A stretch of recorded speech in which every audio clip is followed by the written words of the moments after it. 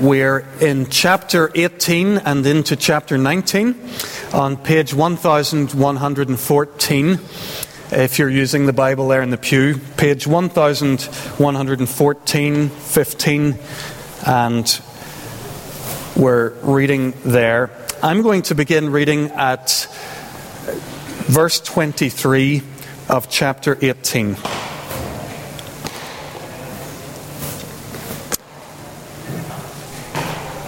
After spending some time in Antioch, Paul set out from there and travelled from place to place through the region of Galatia and Phrygia, strengthening all the disciples. Meanwhile, a Jew named Apollos, a native of Alexandria, came to Ephesus. He was a learned man with a thorough knowledge of the Scriptures. He had been instructed in the ways of the Lord, and he spoke with great fervour and taught about Jesus accurately, though he knew only the baptism of John. He began to speak boldly in the synagogue. When Priscilla and Aquila heard him, they invited him to their home and explained to him the way of God more adequately. When Apollos wanted to go to Achaia, the brothers encouraged him and wrote to the disciples there to welcome him. On arriving, he was a great help to those who by grace had believed, for he vigorously refuted the Jews in public debate, proving from the Scriptures that Jesus was the Christ. While Apollos was at Corinth, Paul took the road through the interior and arrived at Ephesus. There he found some disciples and asked them, "Did you receive the Holy Spirit when you believed?" They answered, "No, we haven't even heard that there is a Holy Spirit." So Paul asked, "Then what baptism did you receive?" "John's baptism," they replied. Paul said, "John's baptism was a baptism of repentance. He told the people to believe in the one coming after him, that is, in Jesus." On hearing this, they were baptized into the name of the Lord Jesus. When Paul placed his hands on them, the Holy Spirit came on them, and they spoke in tongues and prophesied. There were 12 men in all. Over the last few weeks, I've been rereading a book that I think is one of the books that's most influenced me in the whole of my life. And I came across one of my favourite quotations from the history of the church. "The glory of God is man fully alive." That quotation, or that idea, is credited to St. Irenaeus, a bishop from 2nd century Lyon. And what Irenaeus was saying was that there's no place on earth that you can see God more clearly than in a person full of His Spirit. There's no better way to see God in the world than in a person who's alive with God's presence. It's quite a claim. And if it's true, then I think it raises some big questions for us. Certainly one big question. How do we create men and women like that? Actually, a better question is, how do we become men and women like that? So full of God's life that people around us see God's glory in us.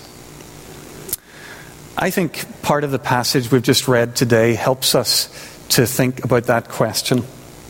I'm going to have to be quick today. Although we read from verses 23 of chapter 18 down to verse 7 of chapter 19, I'm actually going to try and cover a chunk right down to chapter 19, verse 41. I do have it open in front of you, page 1115. I'm going to quickly outline the story, but then I'm going to go a bit deeper to part of the story. In chapter 18, verse 23, we're told that Paul has spent some time at home, his home church in Antioch, but also that he's gone back on the road. These transitions aren't marked out very clearly in the Acts account, but this is the start of the third missionary journey. So we have another slide, another map to show you. By now, everybody should know the ancient world pretty well, these missionary journeys we've looked at. So he moves back through Galatia and Phrygia, modern-day Turkey. And what's he doing? He's going back to see the guys and encourage the guys whom he had first of all invited to follow Jesus. In chapter 19, verse 1, he arrives in Ephesus, and the remainder of chapter 19 tells us about what happens in Ephesus.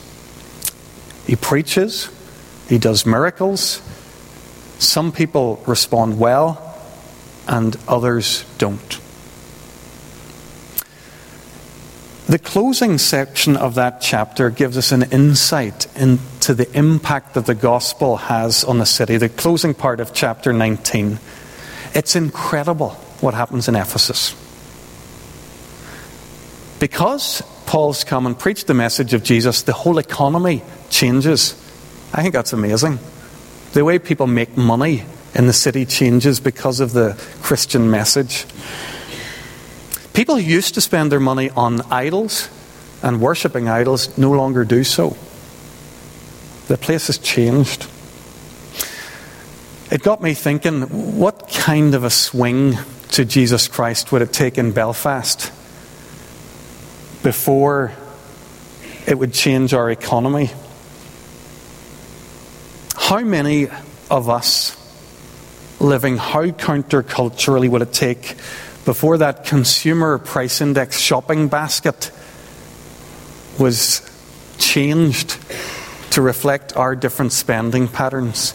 As we move away from luxury goods and extravagant gadgets to extravagant care for the poor.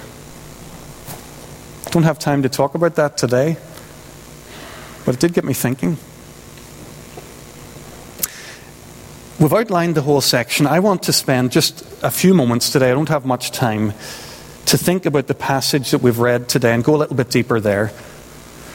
If you look at those opening verses of chapter 19, we're going to focus there. Paul's arrived in Ephesus, and Luke tells us that he finds some disciples. At least that's what they looked to be or appeared to be. Paul must have had some concerns as he met these guys, because he did something there that we don't read of him doing anywhere else, and that is he asks them some questions about their faith. He asks them a couple of questions. That we have them here on the screen. Did you receive the Holy Spirit when you believed? What baptism did you receive? Paul's first question. Did you receive the Holy Spirit when you believed? No, they say. We haven't even heard that there is a Holy Spirit. Now, it seems likely that they had heard of the Holy Spirit.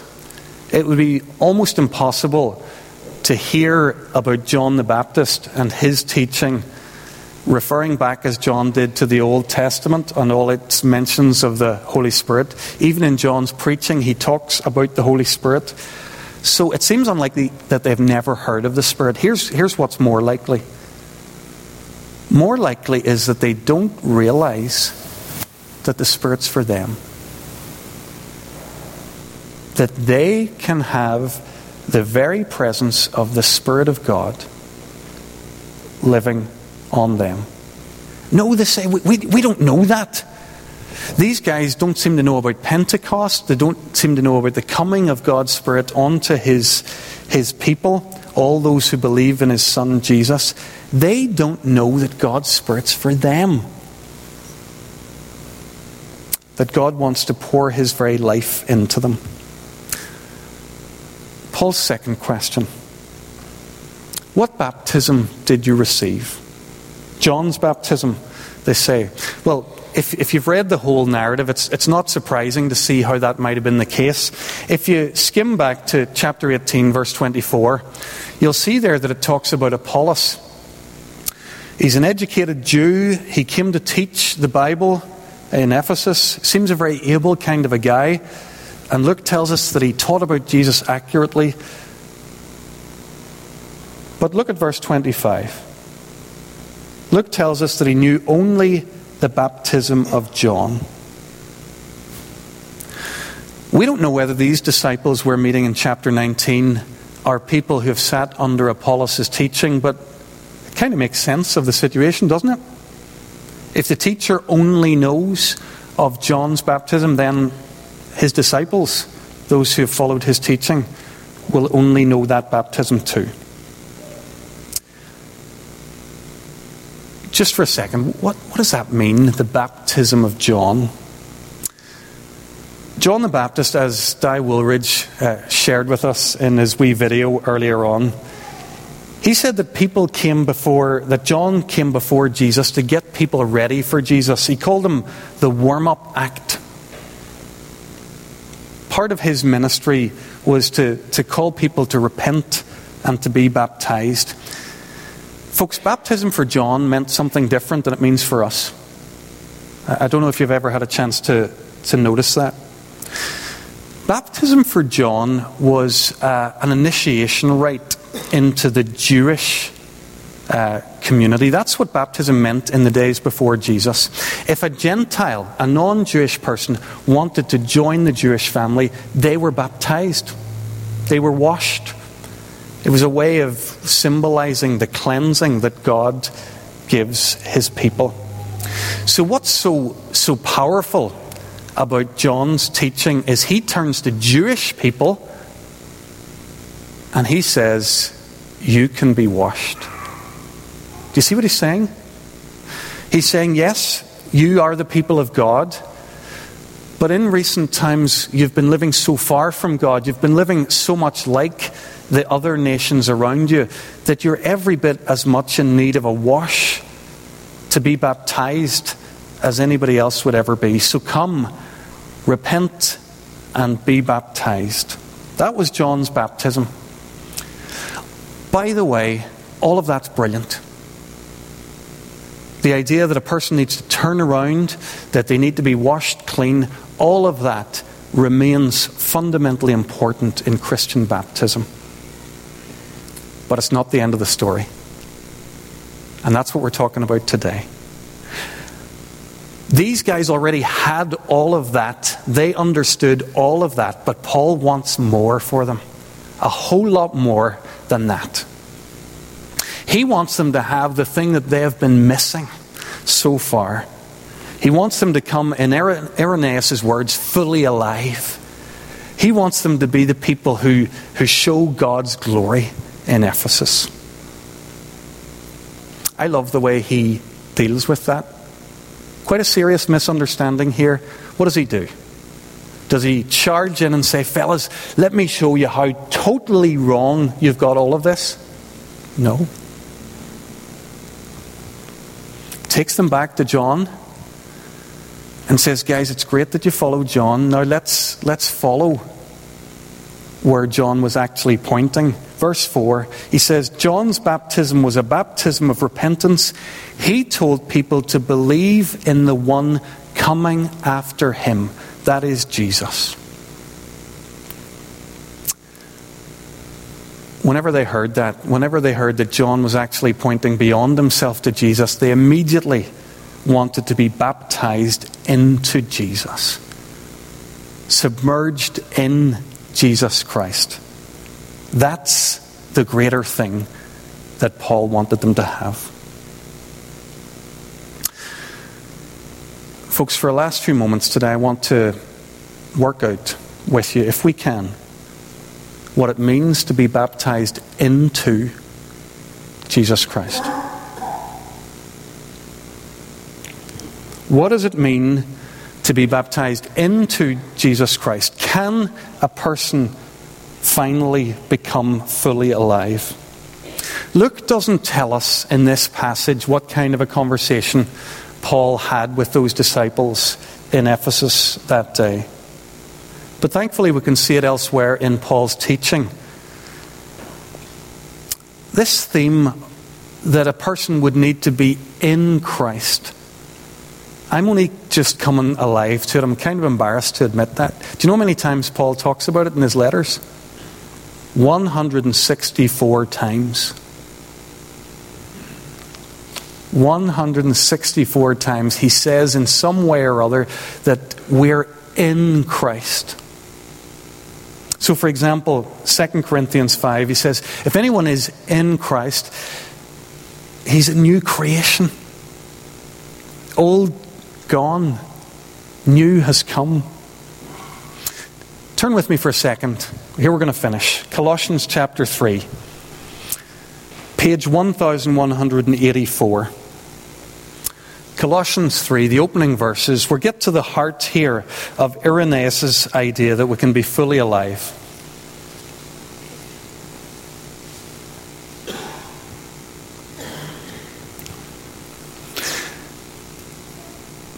Colossians 3 verse 1, since then you have been raised with Christ. Set your hearts on things above, where Christ is seated at the right hand of God. Set your minds on things above, not on earthly things. For you died, and your life is hidden with Christ in God.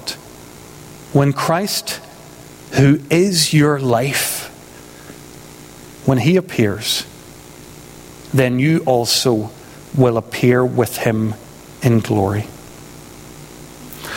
Paul is telling us that the way to be fully alive is to see how completely we're already identified with Jesus Christ. Christ has died, so have you.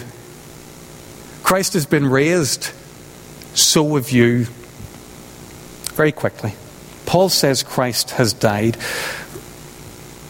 and that we have died with Him. This is quite simply the greatest truth I could ever share with you.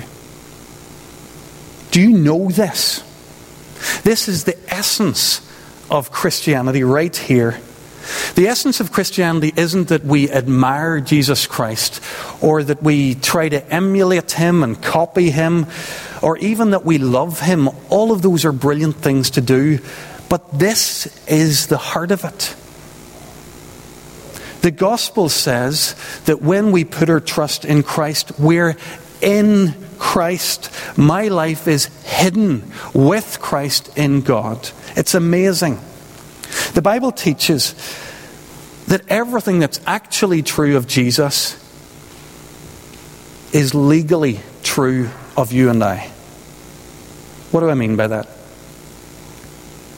It means that you died. It means that God treats you as free from your sin as if you had died on the cross and suffered an awful torment for them. You're as free as if all of that had happened to you, because it has. Because it happened to Him and you're in Him. The Father looks at us and He sees Jesus. And we look at the Father and we say, receive me in His name. Think about it for a second this way. If the essence of sin is to substitute ourselves for God, to take ourselves and put ourselves in the place that only He rightly deserves, then the essence of salvation is when God substitutes Himself for us and puts Himself in the place that we deserve.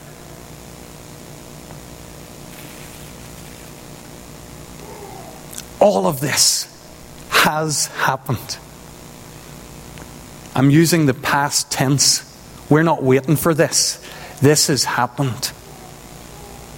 Christ has died, and you, if you're in Him, have died with Him. And you've been raised. This is where it gets just about too good to be true. That's why people don't believe it. We are raised with Jesus. What does that mean? It means when the Father looks at me or you, if you're in Christ, He sees not me, not you, but He sees His beautiful Son that first Easter Sunday morning. That one who went through death, paid the penalty, but rose again. God looks on us as if we have lived a perfect life. Can you imagine that? You know what it's like to feel condemned by a friend, a colleague, your kids.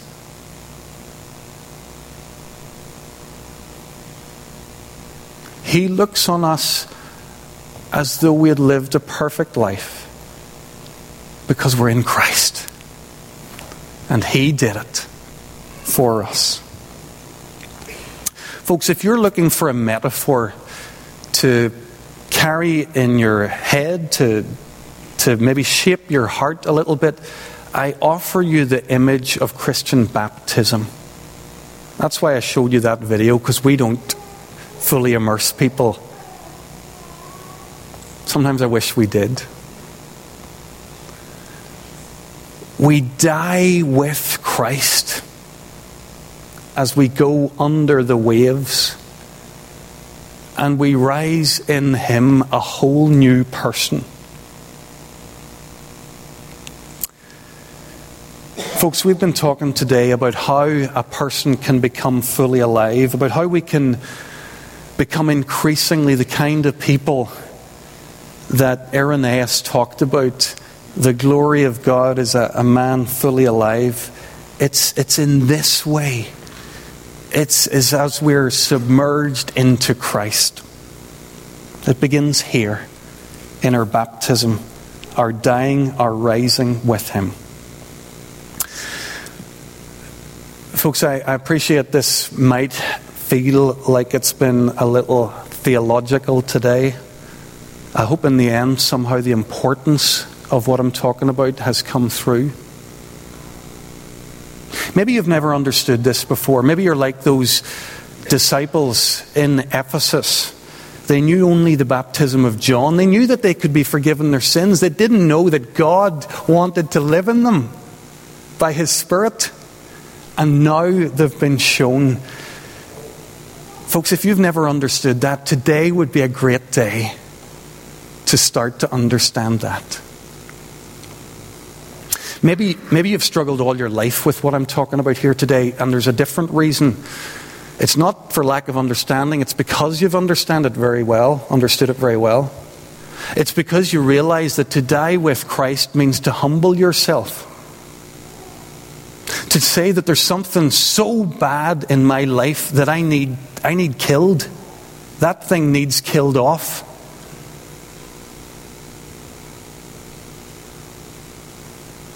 Today would be a great day to allow that death to self to happen. I'm going to guess, though, that there are some here today who struggle with this for another reason, and that's you struggle to believe that this could actually be true. That God could love us this much. That He could have this much in store for us. That Jesus really gave Himself for us. That all God really wants is to inhabit us. And for us to be His friends. Some of us really struggle to believe that. I know, because I talk to you and you say that or some version of that to me. We're struggling to believe that this could be true. Go on. Try. Try today to see that this is what God has for you. Let Him draw you into Christ. Let Him pour His Spirit into you. Let Him make you that person who's fully alive, so that you'll become the thing you were made to be.